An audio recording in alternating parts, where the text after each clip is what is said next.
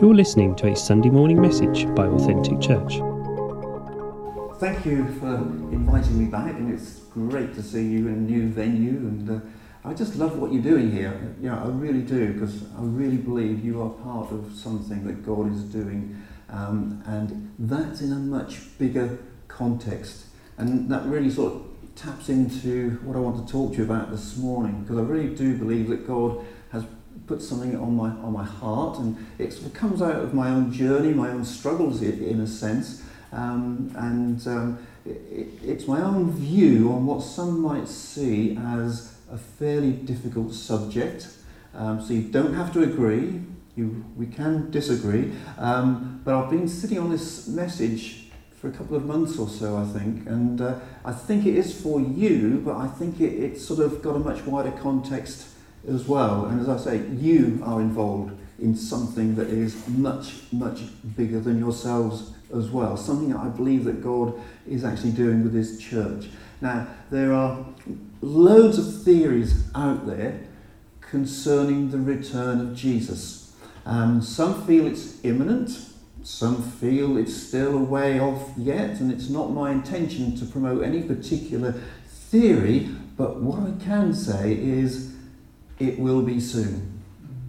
Jesus is coming back soon. And I can say that with all authority because that's what Scripture says. And it says it many times in many different ways.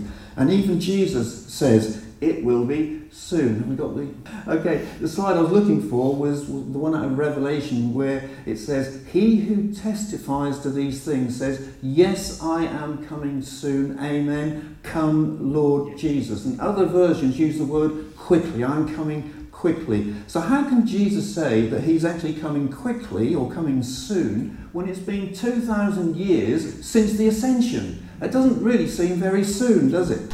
But listen to what He said at the time of the ascension. He said to them, "It's not for you to know the times or dates the Father has set by His own authority, but you will receive power when the Holy Spirit comes on you, and you will be my witnesses in Jerusalem and in all Judea and Samaria and to the ends of the earth."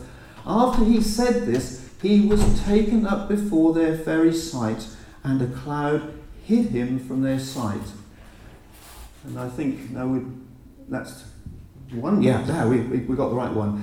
They were looking intently up into the sky as He was going, when suddenly two men dressed in white stood beside them. "Men of Galilee," they said, "why do you stand here looking into the sky? This same Jesus who has been taken from you into heaven will come back in the same way you have seen Him go into heaven." I'll even put it in red. He will come back. That is definite. He is coming back. And it's something that I think we've sort of neglected to speak on for a while, because it did seem to be a long time coming. And I think, I've come across Christians who didn't even know that there was the promise that He was coming back, which does surprise me. But, I think it's really important that we take notice of the words of Jesus here. Only the Father knows the time and the date. We're not meant to actually, I think, spend time looking for when it's going to happen, but we are told to look for the signs. And we are told to be ready. And that's really my message this morning, about being ready. Now, I was asked only recently, why does the Bible say He's coming soon? 2,000 years isn't exactly soon. Well, I'll give you my answer I gave to that person. First of all, Peter tells us that 1,000 years in God's 1,000 years is but a day in God's eyes. Again, the whole spectrum of time and eternity, 2,000 years is nothing to God. Now, what the Bible calls the last days really began at Pentecost, when God poured out His Spirit, which we've just been reading about, and the church was born. Okay, so that's when the last days really began. And we've been living in the last days for 2,000 years. But Peter carries on to give us a second reason, I think, why it hasn't happened yet. The Lord is not slow in keeping His promise, as some understand slowness. Instead, He is patient with you. He's patient with you, not wanting anyone to perish, but everyone to come to repentance. In other words, God's giving time for people to come to repentance. In fact, Peter goes on to say, bear in mind that our Lord's patience means salvation. So God's being kind in waiting. And that's what the parable of the 10 bridesmaids or the 10 virgins, whichever version you read, was all about. The bridegroom seemed very slow in coming. They'd fallen asleep. Some of them, their oil had ran out and they couldn't get any more. And what he's saying is, keep your lamps burning. Be ready. He is coming. He may seem slow in coming, but he is coming. It's nearer now than the time when you first believed. Scripture says that. It's nearer now than it was yesterday. He is coming, But I think there's yet another reason why Jesus uses that word soon, and that is God wants us ready. He wants us alert. He doesn't want us falling asleep like those bridesmaids. Now, this is what Jesus says in Luke 21. Be careful not to spend your time feasting, drinking, or worrying about worldly things. If you do, that day might come on you suddenly like a trap on all people on earth. So be ready all the time. Again, put it in red. Be ready all the time. Pray that you'll be strong enough to escape all these things that will happen and that you will be able to stand before the Son of Man. Now, I quite like the way the Message version puts that bit. Don't fall asleep at the wheel, which is something politicians are often accused of. But anyway, so we need to be ready because Jesus is coming back. Now, much of the prophetic, and I believe this, much of the prophetic in the Bible has been fulfilled. Yeah?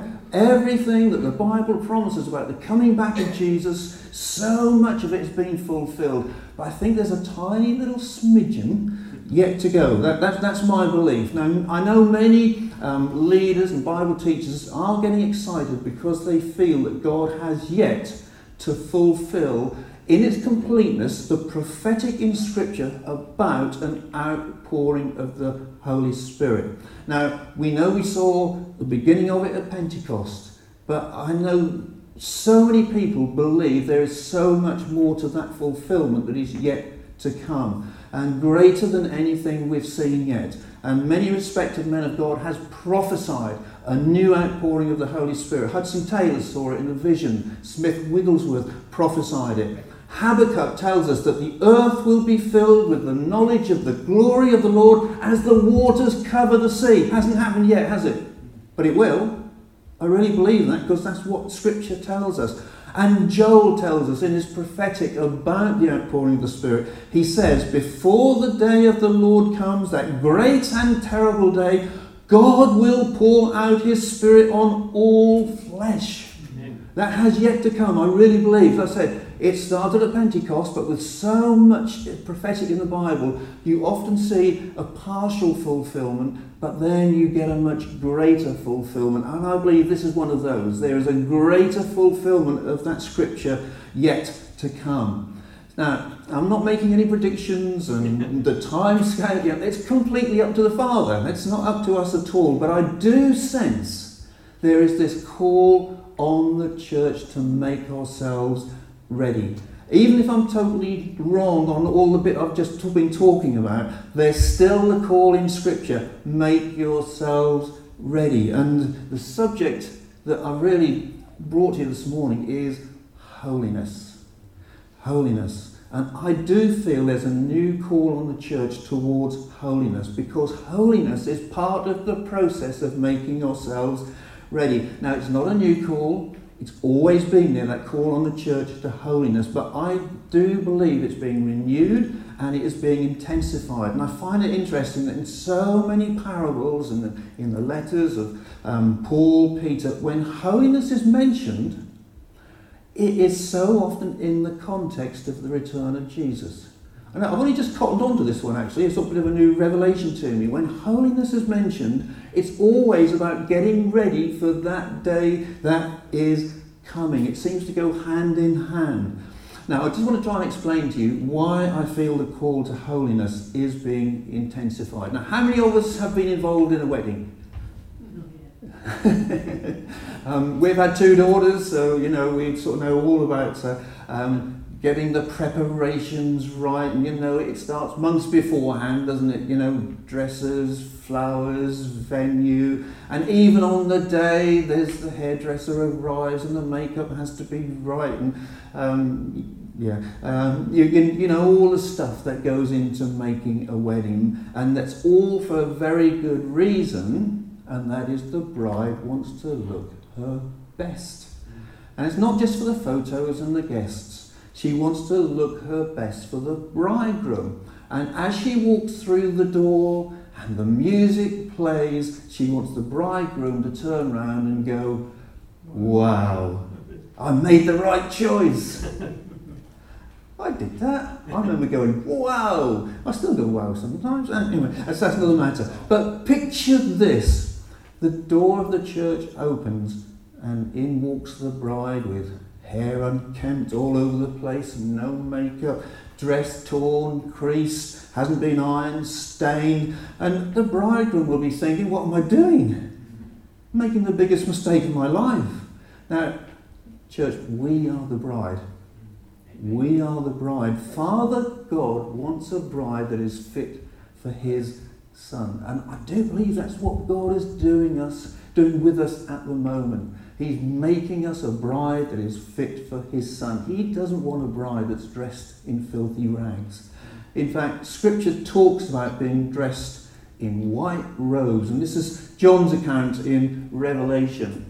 "Then I heard what sounded like a great multitude, like the roar of rushing waters, like loud peals of thunder, shouting, 'Hallelujah! For our Lord God Almighty reigns. Let us rejoice and be glad and give him glory, for the wedding of the Lamb has come and his bride has made herself ready.'" And then it talks about the fine linen, bright and clean, was given her to wear. That's us.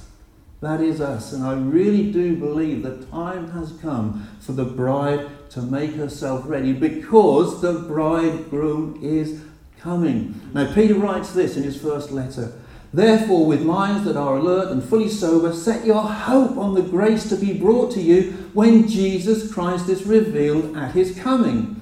As obedient children, do not conform to the evil desires you had when you lived in ignorance, but just as he who called you is holy, so be holy in all you do, for it is written, 'Be holy because I am holy.'" Now, can you see that double theme there again? Holiness linked to Christ's return. And it was obviously something that was dear to Peter's heart, because he keeps coming back to it. I mean, he was there, wasn't he, when Jesus gave the promise. So I think it was burnt on his mind. And he makes it a key theme in both his letters. Look what he says in 2 Peter. "What kind of people ought you to be? You ought to live holy and godly lives as you look forward to the day of God and speed its coming." Now, here's an interesting thought for you. Can we really speed his coming? That's an interesting one, isn't it? Is it the sooner we get ready as church and live in holiness, the sooner Jesus will return? I'll leave you thinking about that one. So what do we mean when we talk about holiness? Well, first of all, it's not the same as righteousness. That's really important that we get hold of that one, because can I just reaffirm to you, if you are a follower of Jesus, you are already made righteous. It's a gift. You have been made righteous. Righteousness is something that was imparted to you at the cross when Jesus died. All our sin, past, present, and even future, was laid on him. And some call it the great transaction of the cross. He that had no sin became sin for us, that we might become the righteousness of God. The way to the heavenly throne room is open because you are righteous. Righteousness is a gift. You can't earn it. You don't deserve it. You can't work for it. You just accept it. And isn't that amazing? And once we accept that, we become righteous. We are no longer sinners. The Bible tells us that. We've gone from being sinners, being slaves to sin. We have become saints. We may be saints who sometimes sin, and that's a lot different to being a sinner. So when the Father looks at you, He sees the righteousness of Jesus over your life and he is satisfied. He sees that robe of righteousness that Jesus won for you. He's satisfied. You may enter into his presence. Direct access to the Father. Now that to me is an absolutely amazing truth. But holiness is not the same as righteousness. Let's see what Paul says. That scripture there, this is what Paul says, you've been set free from sin and have become slaves to righteousness, just as you used to offer yourselves as slaves to impurity and to ever-increasing wickedness, so now offer yourselves as slaves to righteousness, leading to holiness. Can you see that? Righteousness leading to holiness. In other words, holiness is a journey. Holiness, or to use educational jargon, is something we are working towards. If we want a bit more clarity, let me just put up the Amplified version, which says, so now offer your members, your abilities, your talents as slaves to righteousness, leading to sanctification, that is being set apart for God's purpose. So we've got two concepts here. We have the idea of being set apart. You are set apart for a purpose. You are no longer your own. You have been set apart for God's purpose, no longer your own purpose. So you're set apart for him. And then we have that word sanctification. And the dictionary defines that one as the action of making something holy, the action or process. You see, journey, the process of being freed from sin or purified. So now we mention that word sin. And that's something, again, we don't always want to speak about. But as Christians, it is really important that we do, because we have to recognise that that's what took Jesus to the cross. It was for our sins that he went to the cross. Now, I don't intend to sort of have a big discussion on sin, but all I want to say is, if you are a follower of Jesus, I really believe that you will know deep down, if a course of action or a pattern of behaviour, a way of thinking is likely to be sinful, because I believe you have the Holy Spirit within you and he will make it very clear to you. And I know from my past experience, if I've slipped up, if I've slipped into sin, if I've slipped into wrong thinking, wrong attitudes, the Holy Spirit makes me feel very uncomfortable. My peace is disturbed. And I do believe the Holy Spirit will disturb our peace when we embark on that slippery slope that leads us into sinful behaviour. Now there's a word in Hebrew for peace, and that word is shalom. And it's one of my favourite words. Now it means so much more than peace. It does mean peace, but it also means well-being. It means healing. It means harmony. It means wholeness. It means welfare. It means completeness. In other words, I define it as everything that God wants for you. Yeah? God wants shalom over your life. And it's a word that's so rich and deep in meaning. And the problem is that sin disrupts shalom. And that's one of my definitions of sin that I tend to use. Anything that disrupts shalom. So sin can disrupt shalom in others. If I'm unkind, if I pull somebody down, if I demean them, or more extremely, if I abuse them, if I oppress them, I will actually affect their shalom. But sin will also disrupt my own personal shalom, my own peace. Why is that? Because sin leads to death. And the Bible is very clear on that one. This is what James says. Temptation comes from our own desires which entice us and drag us away. These desires give birth to sinful actions, and when sin is allowed to grow, it gives birth to death. And one translation puts it this way: when sin is fully mature, it can murder you. So here's a question for you. Why does God hate sin so much? Now, we can all have the sort of idea of the headmaster in the sky kind of figure, or head teacher, we all say nowadays, I suppose, looking down on us, very cross with us if we do the slightest misdemeanour. And I certainly have grown up a lot with that kind of image of God. But do you know what? That is so not my Heavenly Father. It's not the sinner that God hates, it's the sin. And the reason why God hates sin so much is really, really simple. It's because he loves you. And sin damages you.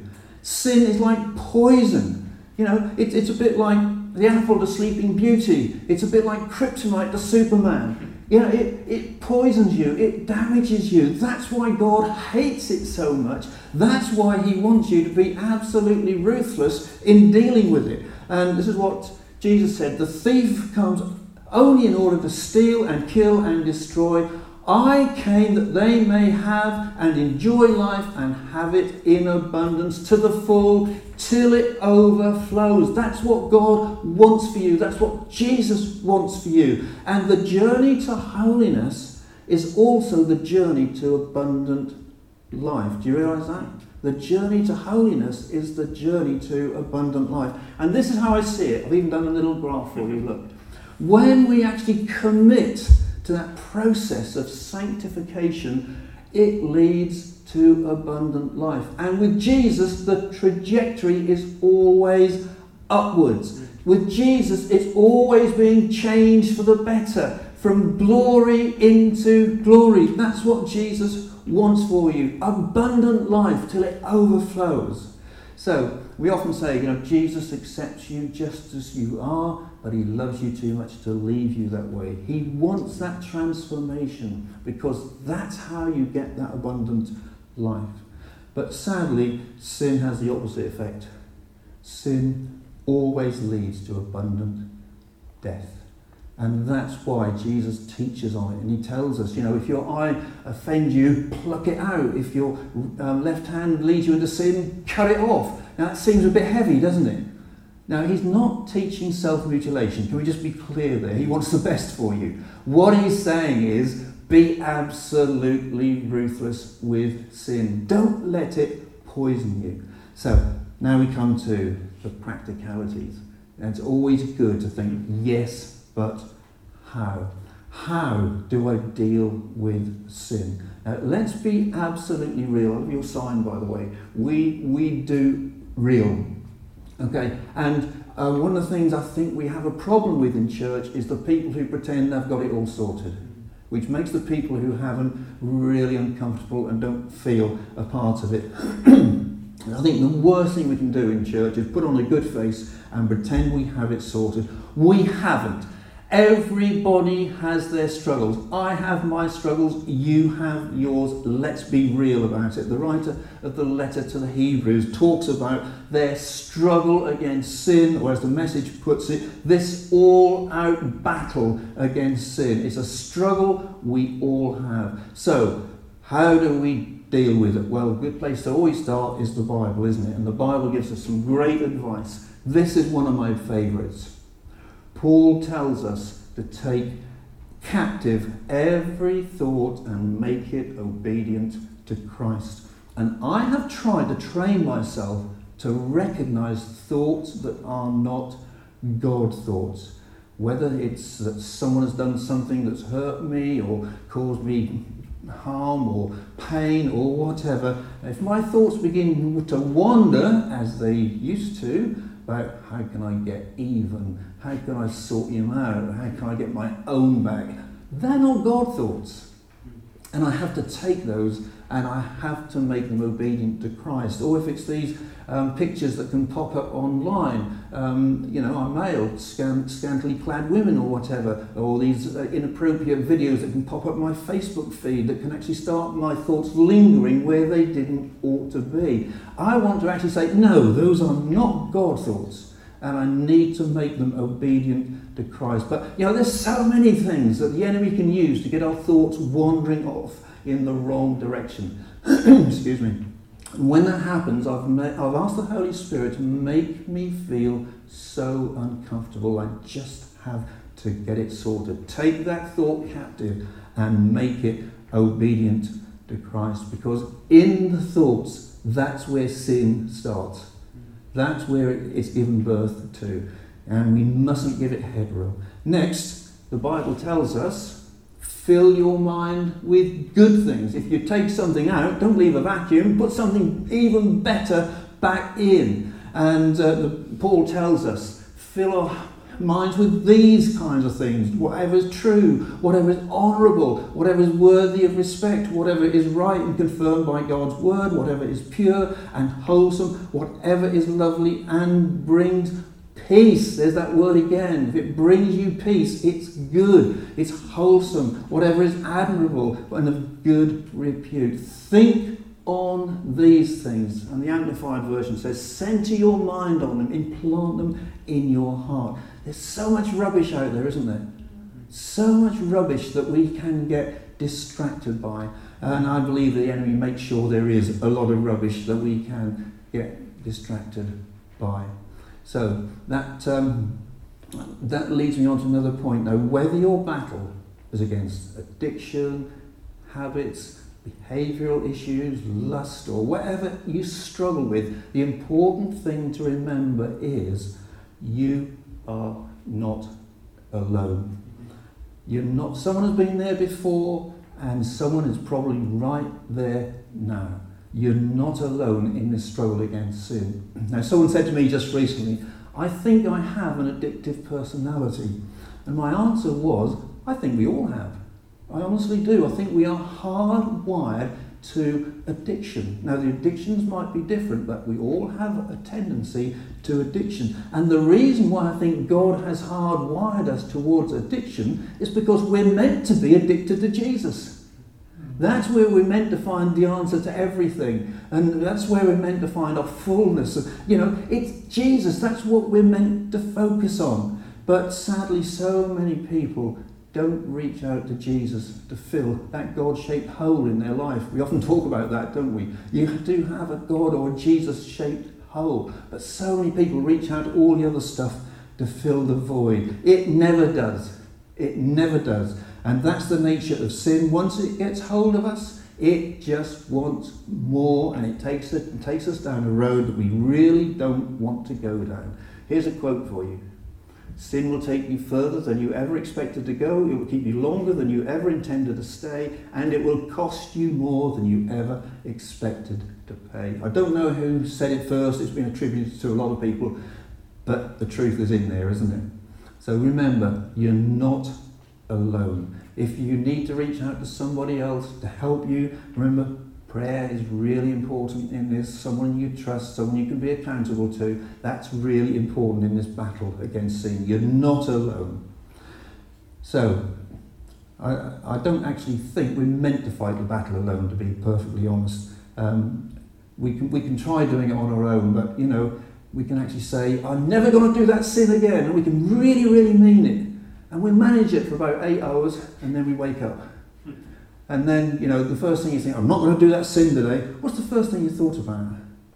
That sin that you really don't want to. So there has to be a better way, doesn't there? And also, just remember, you're not alone because you have Jesus. You have Jesus within you.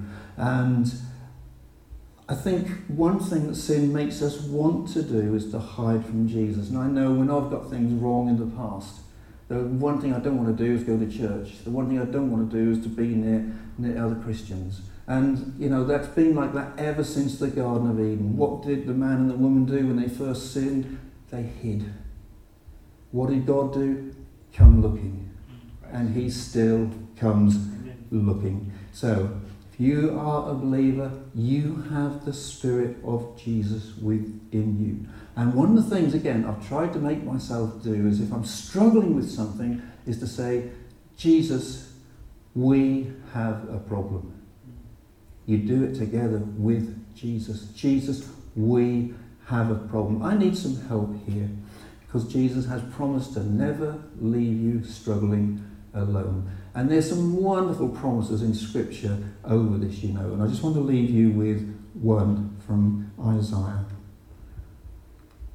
You will guard and keep him in perfect and constant peace, whose mind, both its inclination and its character, is stayed on you, because he commits himself to you, leans on you, and hopes confidently in you. Do you notice that word shalom is in there again? Peace, the Hebrew for that is shalom. You will be kept in perfect shalom if your mind is stayed on him.